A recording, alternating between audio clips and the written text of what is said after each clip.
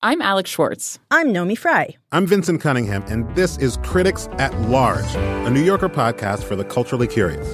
Each week, we're going to talk about a big idea that's showing up across the cultural landscape, and we'll trace it through all the mediums we love.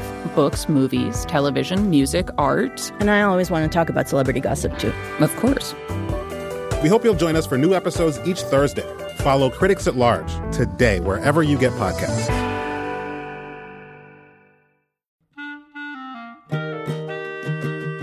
This episode of Livewire is brought to you by Progressive Insurance. Whether you love true crime or comedy, celebrity interviews or news, you can call the shots on what's in your podcast queue. And guess what? Now you can call them on your auto insurance too with the Name Your Price tool from Progressive. It works just the way it sounds. You tell Progressive how much you want to pay for car insurance, and they'll show you coverage options that fit your budget. Get your quote today at Progressive.com to join the over 28 million drivers who trust Progressive. Progressive Casualty Insurance Company and affiliates. Price and coverage match limited by state law.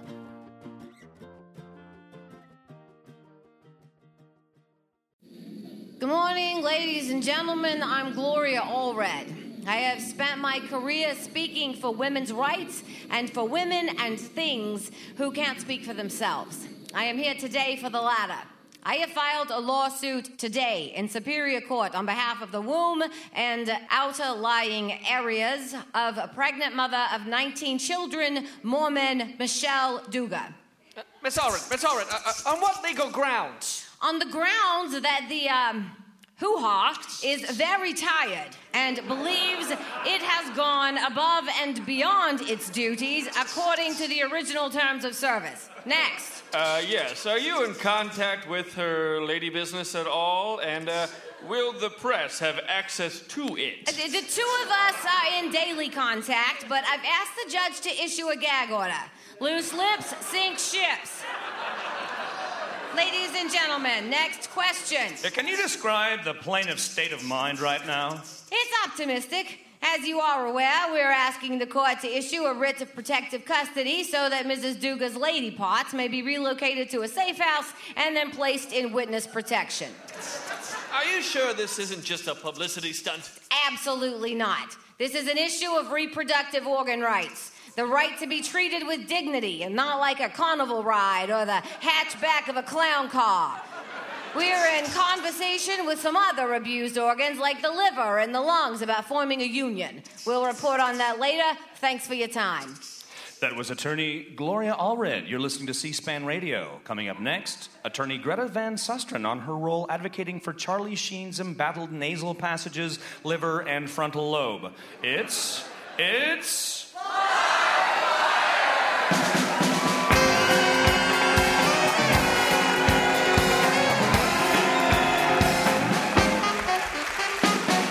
From the beautiful Alberta Rose Theater in Portland, Oregon, it's Livewire, the show whose organs are revolting as we speak.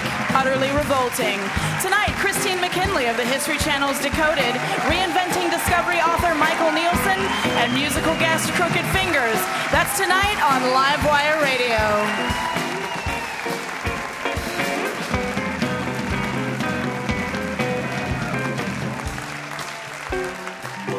Welcome to the show. I'm your host, Courtney Hallmeister, and you also have comedy from Faces for Radio Theater to look forward to. Poet Scott Poole with What I Learned Tonight, wherein Scott sits in our audience and in just 1 hour, the time it took Elizabeth Barrett Browning to count the ways she loved thee, he writes a poem that encompasses all the lessons he's learned during the show. And, of course, music from our house band, Ralph Huntley and the Mutton Chops.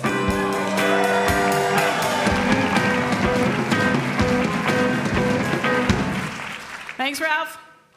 So tonight we have a very science-y show. Michael Nielsen will be on to talk about open science and the new era of networked collaboration. And Christine McKinley, who is a mechanical engineer, she's also going to be talking about the gap between boys and girls in high school science and math, which hasn't seen much improvement over the past few years. And this got me thinking about why girls are less likely to go into math and science. According to Science Daily, which I assume is written by a bunch of dudes, a worldwide study was performed in January of 2010, which revealed that stereotypes about girls being inferior in math and science are actually in direct contrast to the actual scientific data. The deal is, girls are just as good at math, and they just have less confidence about it and less of a belief that they'll use it later in their lives. They continue to hold this belief even as they effortlessly calculate the 35% employee discount and the 6.2% tax on the pair of Kate Spade red licorice slingbacks between questions. So it all comes down to confidence, right? Men don't seem to have a problem with confidence. The Wright brothers were confident they could fly, and they did. Evel Knievel was confident he could fly across the Snake River Canyon on a steam-powered rocket. He broke 433 bones over the course of his career. R&B artist R. Kelly apparently believes he can fly. He also believed he could videotape himself with underage girls and get away with it, which he kind of did, actually, which is appalling. So I think we can all agree overconfidence is a problem. But overconfidence doesn't really seem to be an issue with many of the women that I know.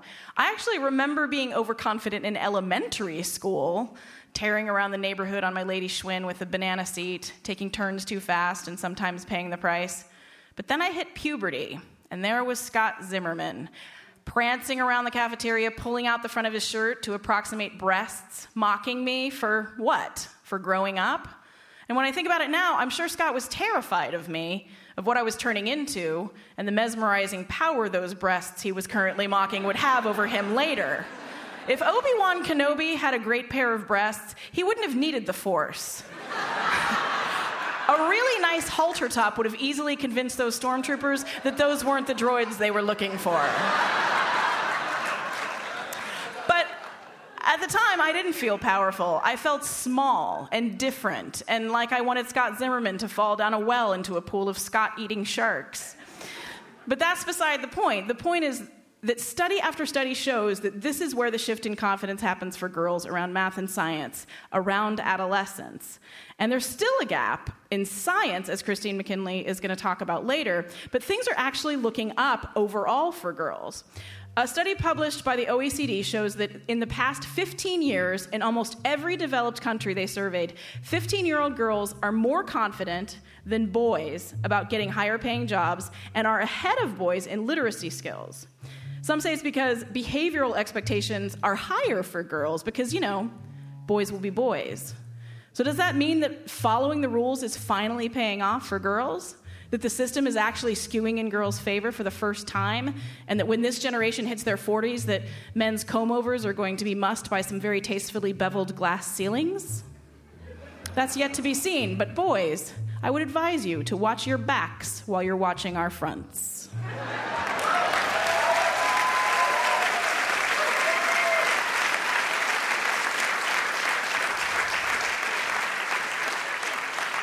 So Crooked Fingers have been around for 13 years, which is like an eternity in the world of rock. But even before that, Eric Bachman, no relation to Michelle, was the frontman for the influential 90s indie band The Archers of Loaf. That would make him the Sauron from Lord of the Rings or Russell Nash from Highlander of indie rock. Bachman's been busy this year traveling on both a reunion Archers of Loaf tour and a tour of the US and Canada with Crooked Fingers. Here with songs from their most recent record, Breaks in the Armor, please welcome Crooked Fingers to Livewire.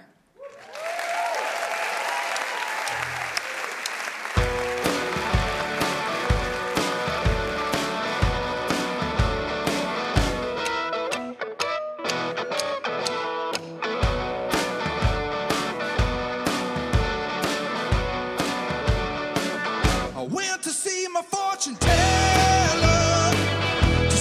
Way the winds were blowing up. She said you'd probably get the cancer and that you surely die alone.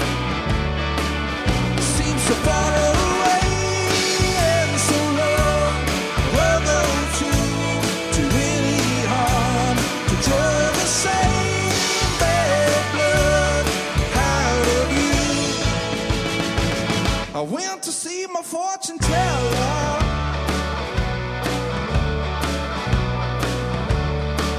I take my chances on the hustle.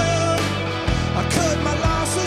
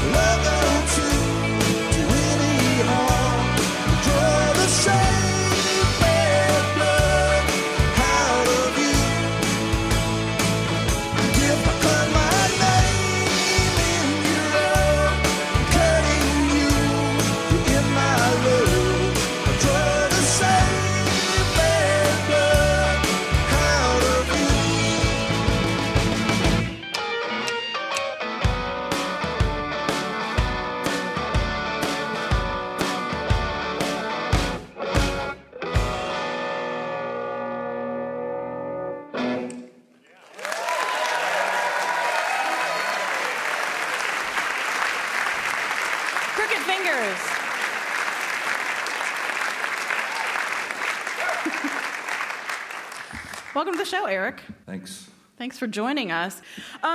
You actually you came off the Archers of Loaf reunion tour, and then you jumped right into a Crooked Fingers tour. What was that transition like for you? Well, mostly it's logistics. Like I have different tunings for that band, for the Archers of Loaf, that I did when I was 23. Now I'm 41, so the tunings for this band are different. So a lot of it is just sitting at home for 2 hours before you go out. Oh, yeah, that's what I did on this song there. That's what I did on this song. So it's mostly logistics. So did you learn? You obviously learned a lot in those 22 years. Did you play some of those songs differently? Well, everyone learns, right? Everyone learns in 22 years. No, I don't know. I don't know. I got less and less confident as I get older. I get less confident. So. Really? Yeah. Why is that? I don't know. I just feel like a jackass. I don't know. I don't know, you know. Maybe just cocky. Everybody's cocky when they're young, you know. So. Right. Yeah, I guess you learn all the different ways that you can screw up as you get older. And you do them twice. Yeah. Exactly. That's right. That's it. Yep. So just a couple of years ago, you're really active now, but just a couple of years ago, you were actually teaching English in Taiwan. Yeah, I did that for about 6 months. What brought you back to music? Well, I always joke and I say it's like when Michael Jordan went to play baseball for a while, except I'm not nearly as good as Michael Jordan at anything, you know. Yeah. Because when I was in college, I was going to do that. I was going to go teach ESL overseas, but I got in a band, the Archers, and it did pretty well. So I got lucky enough to fall into that, and I just kind of kept going for 18 years, you know. And so 2 or 3 years ago, I was kind of burnt out and thought, let me do this thing I wanted to do when I was in my 20s, you know. Mm-hmm. And it sucked. So. And when you initially came back, you actually came back to produce other people's records, right? Did you come back to produce Liz's record? I had produced outside our gates, but I did that before I went overseas. Oh, okay. And I had done different. I had arranged some stuff for Micah Hansen and done some production for Azure, for a few other things. But so I had been doing that. And you actually, in 2008, you refused to sign a contract with a label, with a record label, and just went independent. I wouldn't say I refused. It's just something I wanted to try it. I mean, I had few offers. I mean, you have some offers, not as many as you know. If somebody had made the right offer, I'm sure I would have taken it. But yeah. But I had never done that, and I wanted to do that, put out my own record in this environment. But it's not that people say, oh, now the internet, it's a level playing field, but it's not, because you still need money to let people know that your record's out, you know. Sure, so and to get placement, right, on iTunes and yeah, everything, lots of stuff like that. So it's kind of a misleading thing. After having gone through it, I would say be cautious if you're going to do that, because it's still, you can put it out and no one's going to know, you know, that it's out. Yeah, and you sort of hand-picked some record stores right around the country to put the record My manager in. at the time, Ben Dickey, through his guidance, he had, and I had relationships with a lot of different record stores. So there were 26 that we, through him or through myself, we knew personally. We said, hey, would you carry the record? Yeah. So are you working on another record now, or are you just... Well, songs are always baking in my head, you know, so I have a bunch of ideas, but not, we're so busy touring right now that I'm going to try and focus on that, and when I get home, work on some new stuff. Good. Well, we look forward to that, and you guys are going to come back and sing one more song for us. We will. Yes, all right. Thank you. Yep. Thanks so much. Crooked Fingers, everybody.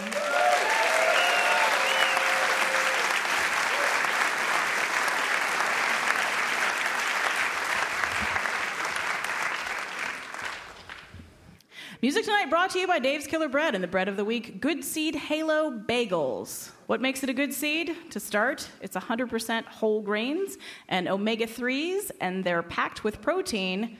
What makes it a bagel? Well, it's bagel-shaped, and you can put stuff on it like cream cheese. It's a bagel. Dave's Killer Bread, making the world a better place, one loaf of bagels at a time.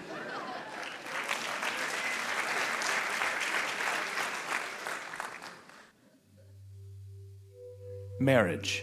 It can be an emotional minefield. Many young couples view older married couples with a combination of apprehension and awe. Sometimes it seems like they're communicating without even saying a word. How do they do that? They're using the language of deep sighs. Now, with the help of the Berlitz Guide to Deep Sighs and Throat Clearing, you too can express yourself to your spouse without uttering a word. Learn conveniently and comfortably at your own pace, while you're on the road or in the gym or at home. You will learn how to translate simple sighs like... I can see that you left your dirty socks on the floor of the bedroom again. Why is it that you're incapable of loading a dishwasher correctly? They're your children. You put them to bed.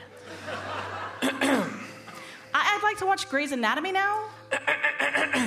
How do you not know where the salad fork goes? Seriously. I hate your friend Dave, and if you come home trashed with him one more time, I'm leaving you. Immerse yourself in native conversations. And learn by repetition. Repeat.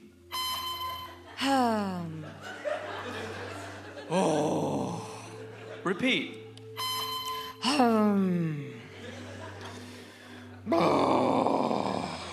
Repeat. Order your copy of this important marital aid now at www.everydayyouwakeupalive.com. Coming soon, the Berlitz Guide to Eye Rolls and Dismissive Clucking. That was Trisha Ferguson, Sean McGrath, and Andrew Harris with sound effects by David Ian. You're listening to Livewire, the radio variety show for people who simply won't abide listening to any one thing for more than 7 minutes. Coming up on Livewire, 7 minutes with the History Channel's Christine McKinley, 7 more with open science advocate Michael Nielsen, and maybe 3 more with Crooked Fingers.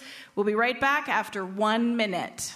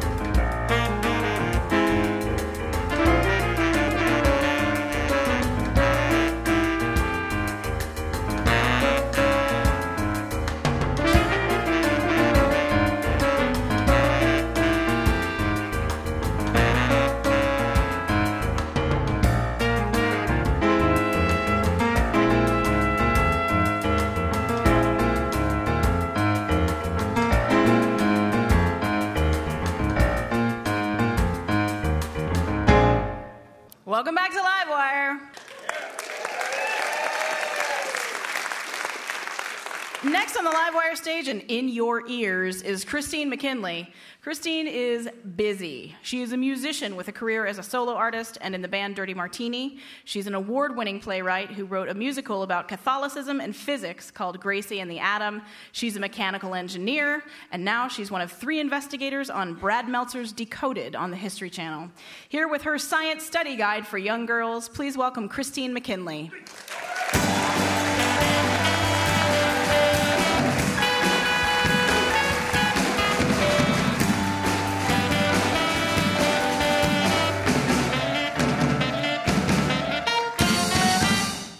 So as Courtney said, I'm a mechanical engineer, and I'm here tonight to ask for your support because I have nominated myself for an incredibly important position as the national recruiter of girls into science and engineering.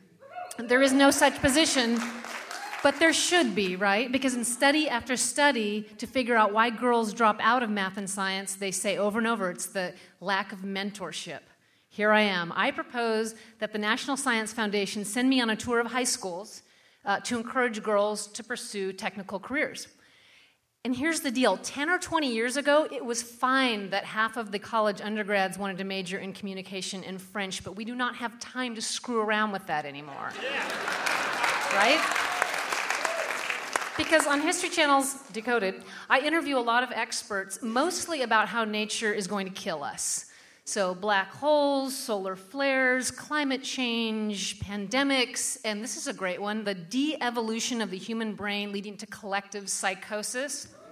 Yeah, volcanic ash covering the sun so that we have famine. And then I go back to my hotel in whatever doomed city we happen to be in, and I sit there in the dark in my underwear rocking back and forth, shivering with empty bottles from the mini bar at my feet, and I think, nature is coming for us. Because nature, no matter what you've heard, is not sweet and motherly. She's what we call in technical terms, one crazy bitch. She doesn't care who she kills, and that is actually the definition of a sociopath. So what do you do when you're up against a crazy bitch? You read her diary, right? Math is nature's language, and science is her thoughts, and this is what's in her diary, and if we don't understand it, we're doomed. But I don't want to scare the girls of America. That's not a good way to go about it. So it'll be more like this. Get all the girls in the cafeteria at the high school. Hey, what's up, ladies? They're going to think it's sex ed, right? Because it's all girls. And then I'm going to ask them, so what do you want to be when you grow up? NFL cheerleader. That's awesome. Fashion blogger. Okay. Radio host. Yeah. Those are super, super ideas. So let's just keep thinking. Yeah. So when I was growing up, I wanted to be the Invisible Girl, and then I wanted to be Mighty Isis, and then the Bionic Woman. But you need to look at the job market and just consider other ideas. So let's brainstorm. What about agrochemistry? Metallurgy, mechanical engineering, and then at that point, most of the girls will stream out of the cafeteria, furious, texting angrily. OMG, WTF, and then DYSHSWISH, or A, which means, did you see her shoes? What is she, Amish? And then the 5 or 6 girls that remain are the ones I want to talk to. Just get them up close to the front there and just get real with them and just say, ladies, I'm going to be honest with you. High school is not your moment to shine. Doesn't matter. Wasn't mine either. I was not what the boys in 9th grade were looking for. And free tip, telling them that you're in the AP geometry class does nothing to change that. Nope.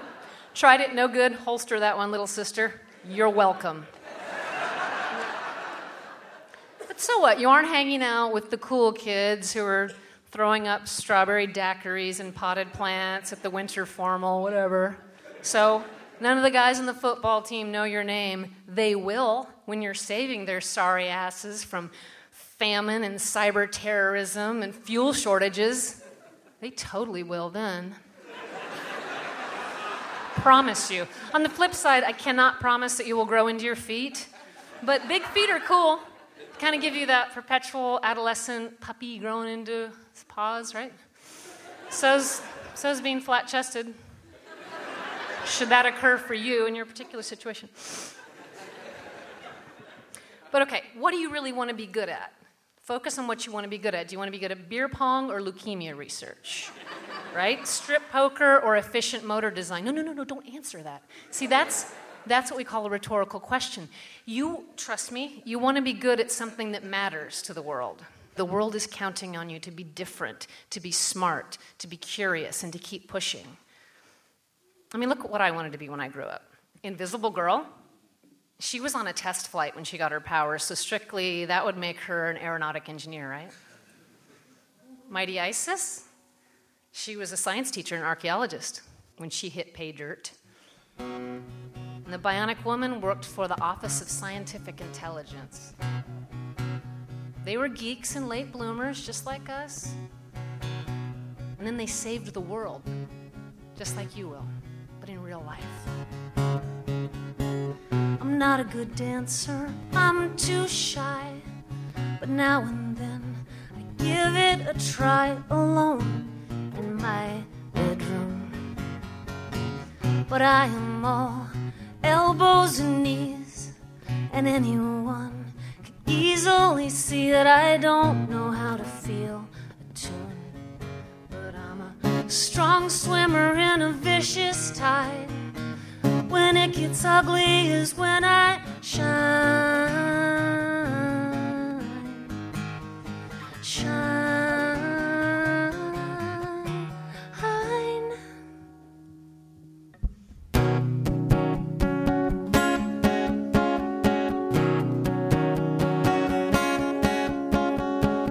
I can make any math make sense, even undo calculus, but there's one sum I can't solve. how ignorance equals bliss. Like faith, is it just a gift I didn't get at all? But I have mental fortitude.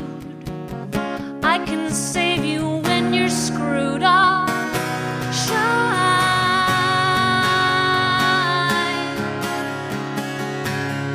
right on time.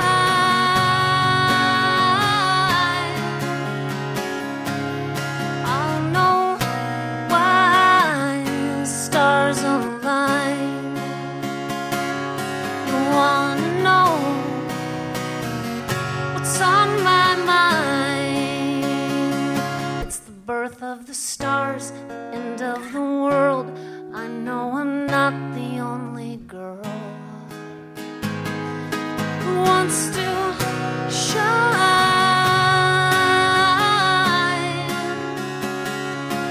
right on time.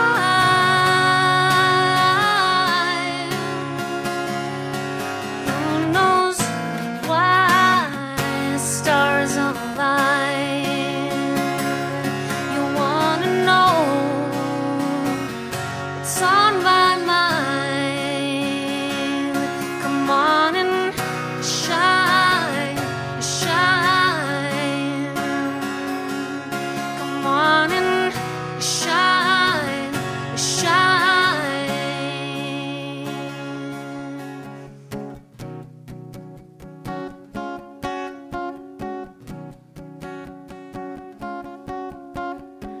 I'm not a good dancer, I'm too shy. But now and then I give it a try alone in my bedroom.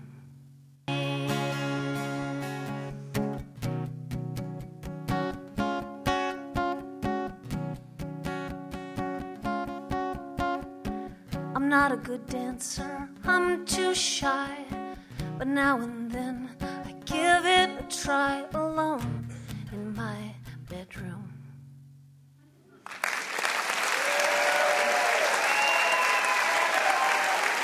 Christine McKinley.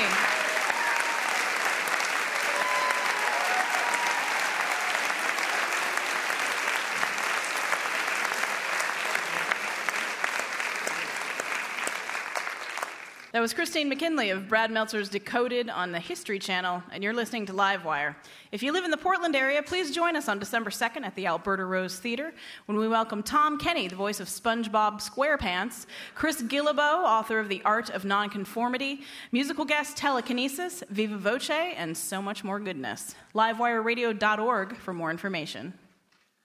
We interrupt this broadcast for the following public service announcement. We know that while listening to public radio with your children, some topics discussed may lead to awkward questions like, why do the Italians hate women? And, well, we don't have a subprime mortgage loan, do we? But you can't always control what your children are exposed to. And in recent weeks, a new issue has vexed many parents. Mommy, why doesn't Kim Kardashian love her husband anymore? If your children are suffering due to Kim Kardashian's divorce, it's important that you address their concerns and deal head-on with their post-Kardashian divorce trauma. 1. Make it clear to your children that it's not their fault. It's my fault! Oh, it's not your fault, honey. Kim wanted to back out of the wedding, but she felt pressured due to TV obligations and sponsorship deals. Oh. Now she knows it's not going to work out. She and Chris just don't have what it takes to sustain their own series. 2. Your child may be angry at Kim, but it's important that you avoid the blame game. I blame Kim for this! Wait a minute, honey. Now, Kim shouldn't have gone through with it if she was having doubts, but Chris shares some responsibility, okay? If he loved Kim, he would have known that their grotesque size disparity wouldn't play on camera. 3. Address looming changes. Now, the network hasn't decided what to do with Courtney and Kim Take New York. I mean, hey, remember when Grandma went on that trip to Nebraska and never came back? Yeah. Well, Courtney and Kim might go away like Grandma did. 4. Listen to your child. Mommy, are you and Daddy gonna get divorced like Kim and Chris? Mommy? What, honey? I'm sorry. I'm watching Toddlers and Tiaras. If you suspect that your child may be irreparably damaged by the divorce of Kim Kardashian, watch for the following warning signs. Sleep problems. Poor concentration. Drinking scotch first thing in the morning. Self-injury and eating disorders. Irrational anger at your children for their self-injury and eating disorders. Withdrawal from loved ones. Watching non-Kardashian-related programming. If your child exhibits any or all of these symptoms, contact a family therapist. And now back to the Dog Whisperer with Michael Vick. Trisha Ferguson and Sean McGrath. Sound effects by David Ian. Our next guest is an essayist, he is an author, he's a pioneer in quantum computing, and he is an enthusiastic advocate of open science. His most recent book, Reinventing Discovery, The New Era of Network Science, posits that we are on the cusp of the most dramatic era in science in 300 years. And it's largely driven by the internet and a new spirit of collaboration among scientists that's greatly accelerating scientific discovery. He also knows a little bit about quantum gate teleportation, which is a little hobby of mine, so I am dying to ask him about it. Please welcome Michael Nielsen to Livewire.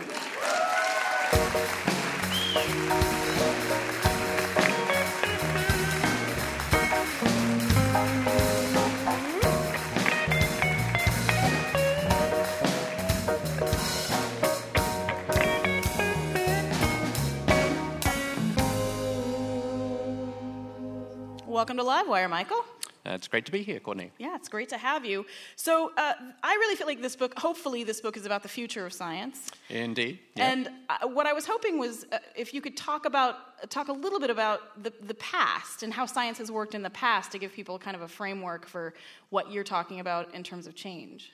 So what kind of things are you interested in for the past exactly? That's a big subject. Right? Oh, well, just in terms of research, how it currently works, how it works without network science. Right. So sort of, a lot of it is done one scientist in the lab, working on their own, kind of the locked away in the ivory tower kind of a model, working very hard, often for years at a time, and then finally, releasing news of their discovery to the world. Via usually a paper or usually a journal? Usually a paper, yeah. That's kind of, you work away and you release your magnum opus 2 or 3 years later. Right. So can you talk about the Polymath project? That's really the opening story of the book, and I think it explains really well. Yeah, so this is a project that was run by a mathematician at Cambridge University, a mathematician in his late 40s named Tim Gowers. He's actually one of the world's top mathematicians. He's a Fields medalist. It's kind of like the Nobel Prize. But he's also a blogger, kind of maybe not your standard image of a blogger. Right. And he decided to attack a really difficult, unsolved mathematical problem on his blog in the open, and actually to invite anybody in the world who had an idea to contribute to come along and write it down in the comment section of his blog. So, yeah. And what happened once he threw that question out? Well, actually, at first, absolutely nothing, right? So I'm not sure quite what he was expecting or hoping for, but for the first 7 hours, dead silence. And then actually a mathematician just from Vancouver made a short comment. And 15 minutes after that, a high school teacher jumped in and said, oh, here's an idea. And then 3 minutes after that, somebody else, actually another Fields Medal winning mathematician, jumped in. And at that point, things just kind of exploded. It was very hard to keep up just reading how quickly people were making suggestions. Well, and he didn't just solve that problem, right? They actually solved either a more complex problem or they actually moved even further forward than he was hoping, right? Yeah, so they solved a generalization of the original problem, and very rapidly, at least, 37 days is about how long it took, which for that kind of problem is actually very, very fast. He had a nice way of describing it.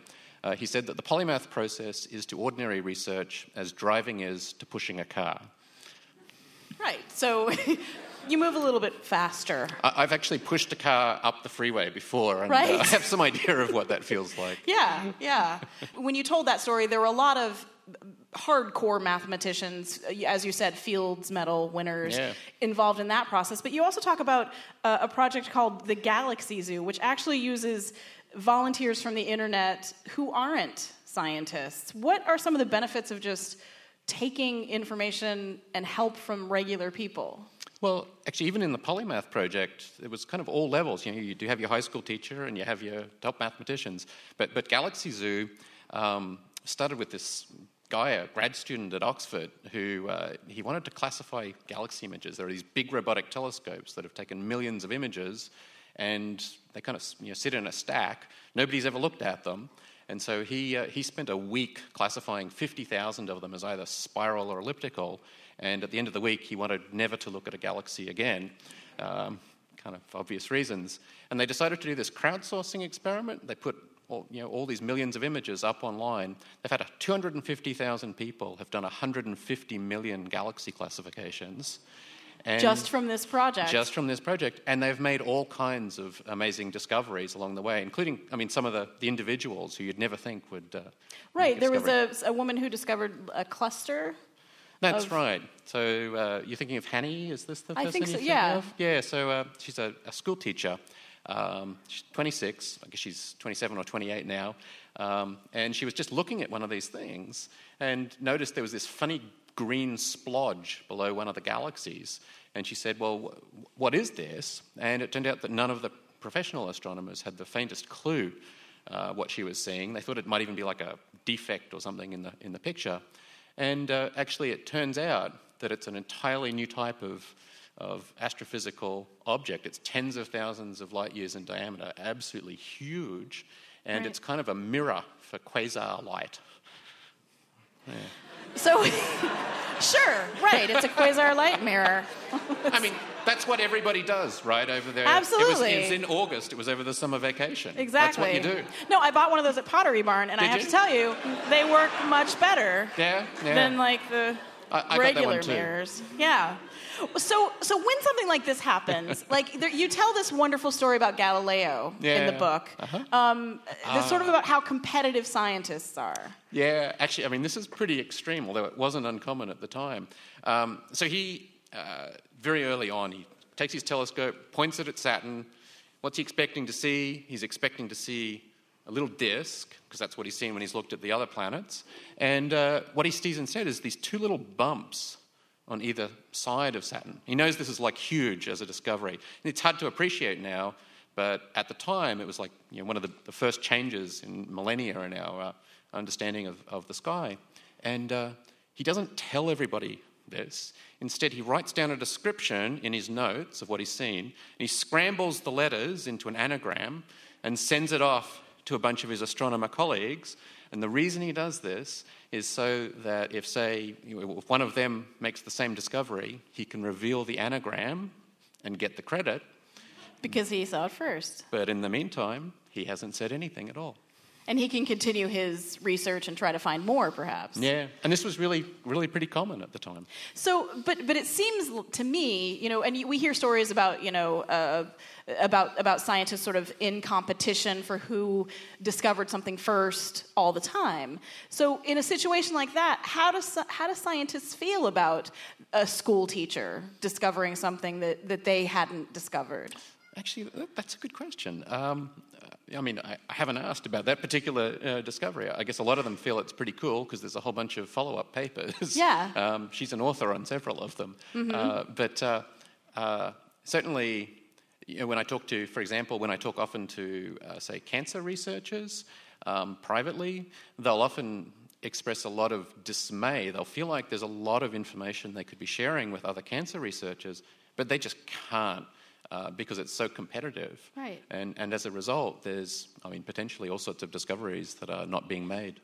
Well, and it feels particularly in things like cancer research that this should be happening, right? If it speeds things up so much. But this brings up a question. And you had this quote in the book about coders. Good programmers code, great programmers reuse other people's code.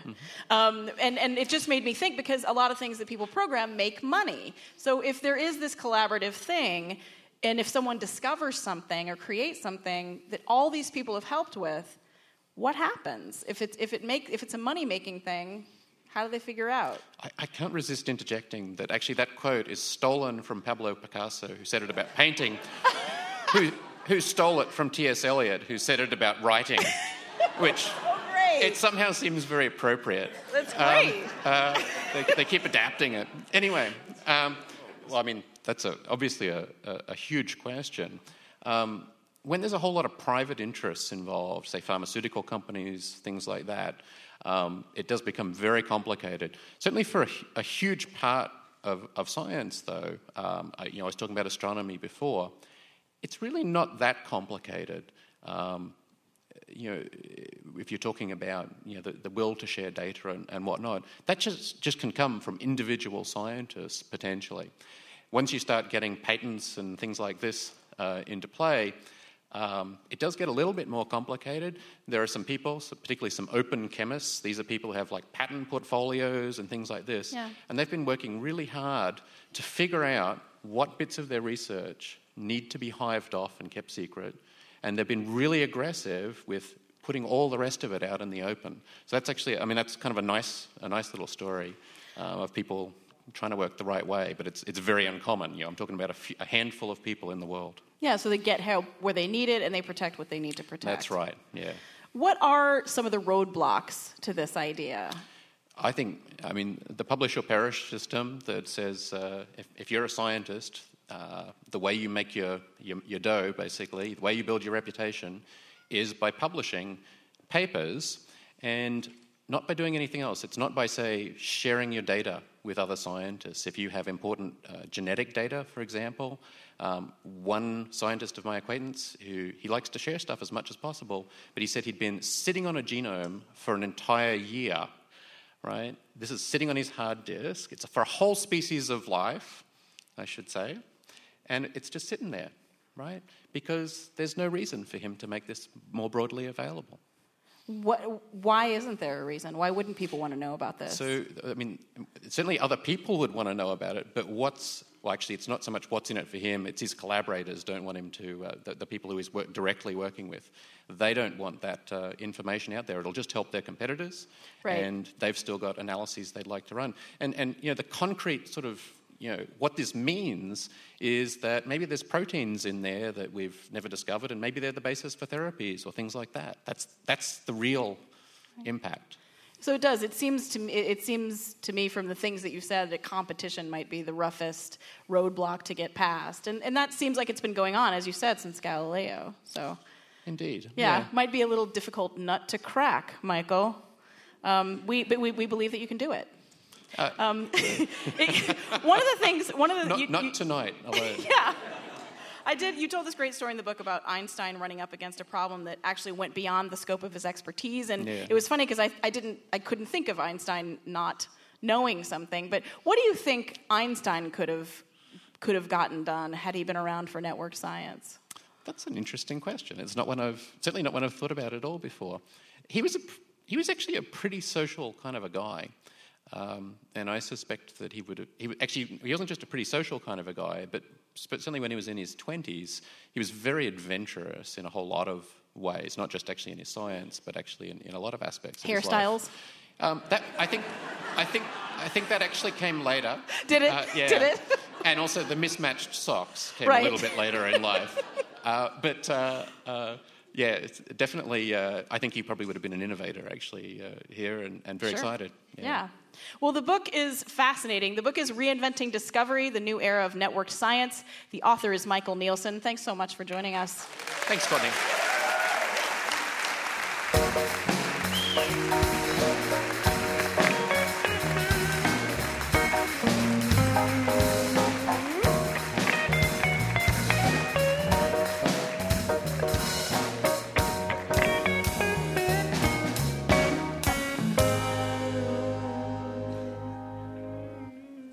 You're listening to Livewire right now, and we appreciate it. If you have a show and would like us to listen to it, we will be happy to. It's a two-way street, people. We'll be right back.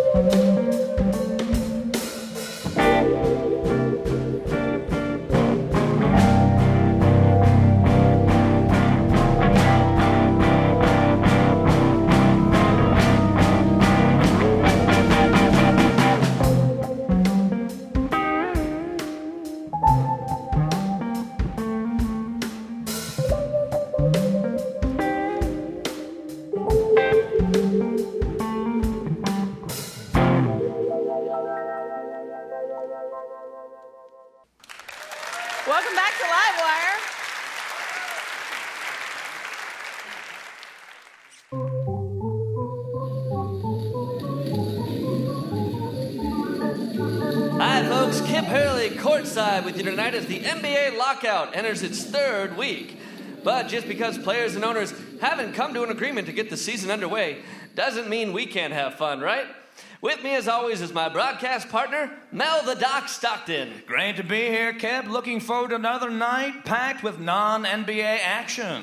Right you are, as the arena keeps looking for new and exciting ways to fill these 20,000 seats in the wake of the suspended season. First up tonight, we've got the Dizzy Sprints. Gotta love the Dizzy Sprints, Mel. Who needs Kobe Bryant and LeBron James when we got two drunk guys plucked from the crowd spinning around a baseball bat? A cornerstone of any lousy company picnic, but what else are we going to watch, right? Right you are, Mel. After that, Zoomy, a very talented golden retriever, will run down the court, weaving in between little cones. Zoomy's got some hip and breathing problems, but boy, she sure does try her little heart out. And a little bit later, we're going to put a marriage proposal up on the jumbo screen as local pizza delivery man Brian Faradell pops a question to his unsuspecting girlfriend.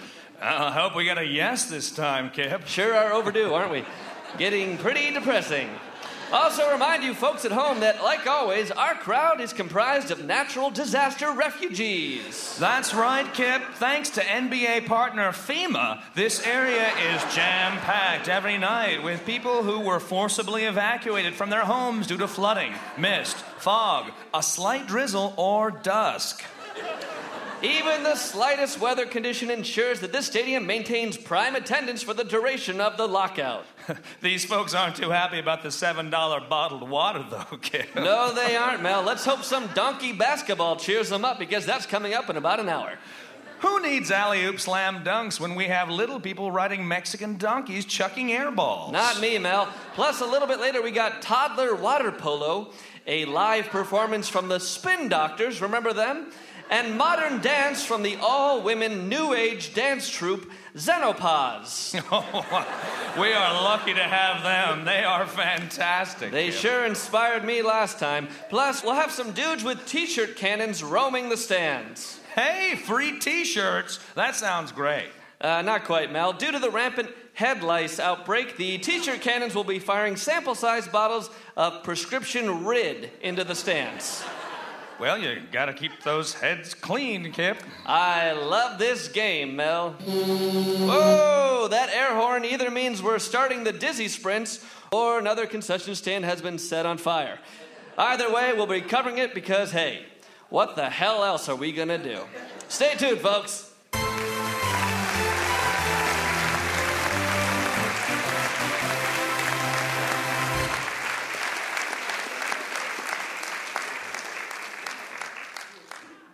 Once again, Crooked Fingers.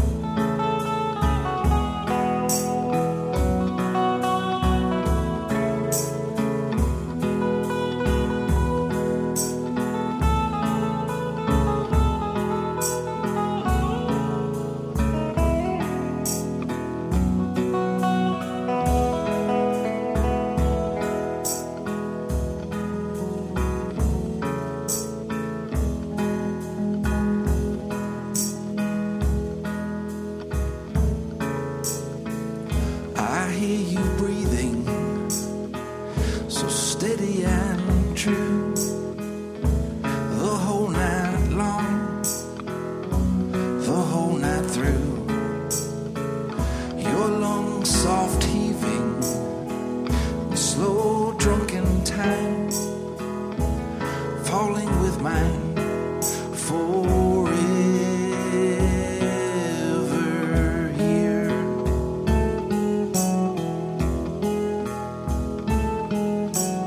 Heavy hours passing by the way.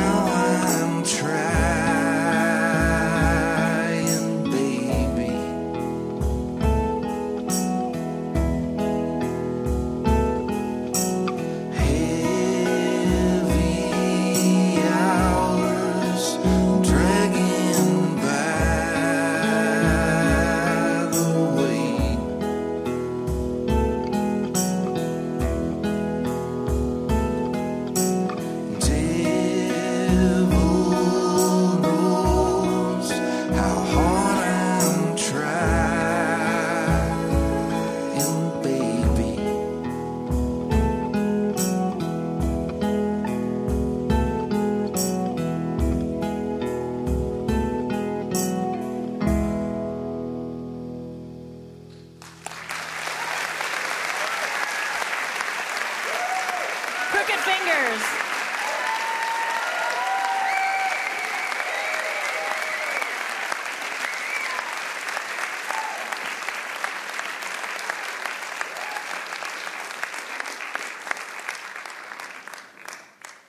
And now, as promised, to sum it all up for us with a poem he finished writing about 30 seconds ago, please welcome poet Scott Poole.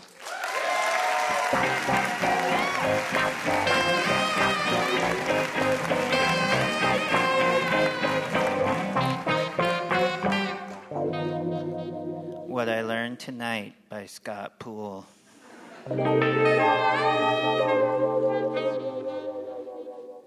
I learned tonight I don't think someone should have a reality show if they have 19 children.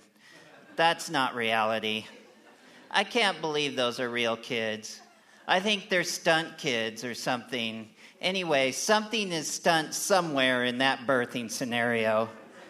I don't think the conversations on that show are the Duggars' real conversations. I imagine they're real conversations. Let me paraphrase. Translation. If Jason, Tibble, Skippy, I don't know what to name the damn thing, Ina, Doopy, Laverne, Shirley, Squiggy, Charlie, or Sheen don't put away their dishes, I'm going to kick their little... Where's the Xanax? Yeah! Stop, don't, blah, blah. Can we sell some of these kids for more Xanax? To get on a reality show, you should have to watch the Duggar Kids for a week.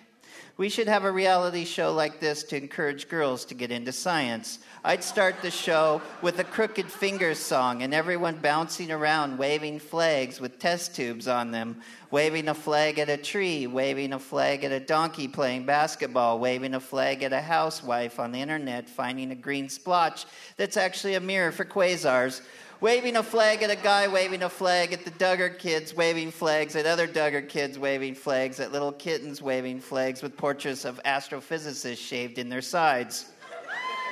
But as I was saying, the show would be about science.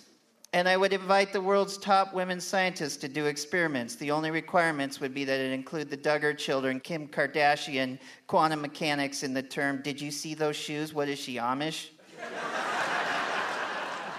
And as I was saying, it would encourage girls to get into science. Remember when the bionic woman woke up with her new bionics and it totally freaked her out, like the members of Xenopause, and she ran in really slow motion for about 5 feet, which took 5 minutes into a phone booth, and totally freaking destroyed it?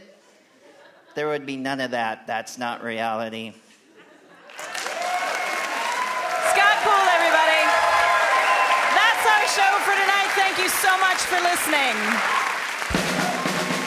Our thanks to our guests tonight. tonight, Christine McKinley, Michael Nielsen, and Crooked Fingers. The Mutton Chops are Ralph Huntley, Reed Wallsmith, and Jim Brunberg.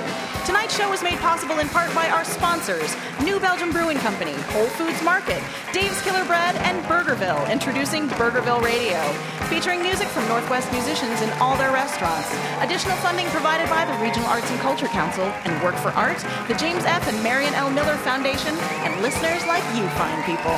Hotel accommodations generously provided by the Hotel Deluxe. Our executive producer is Robin Tenenbaum. The show is produced by Courtney Hameister and Jim Brunberg. The faces for Radio Theater are writers Sean McGrath and Courtney Hameister, performers Andrew Harris and Tricia Ferguson, with sound effects by David Ian. Additional show writers are Jason Rouse, house poet Scott Poole, and Chelsea Kane. Faces for Radio Theater is directed by Jason Rouse. Our technical director is Jonathan Newsom, with house sound by Scott McLeod. Production management by Drew Flint. Thank you to Rose City Sound. Show theme by Courtney Vondrele and Ralph Huntley. Our show photographer is Jenny Baker. Livewire was created by Kate Sokoloff and Robin Tenenbaum. For more information about Livewire or to subscribe to our podcast, visit livewireradio.org.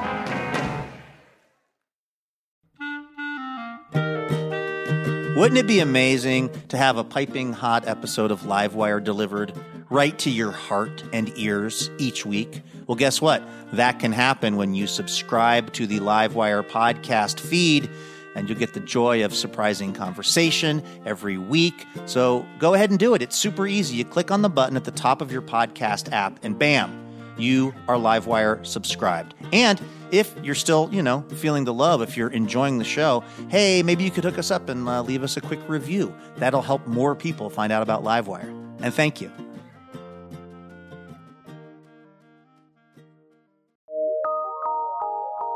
From PRX.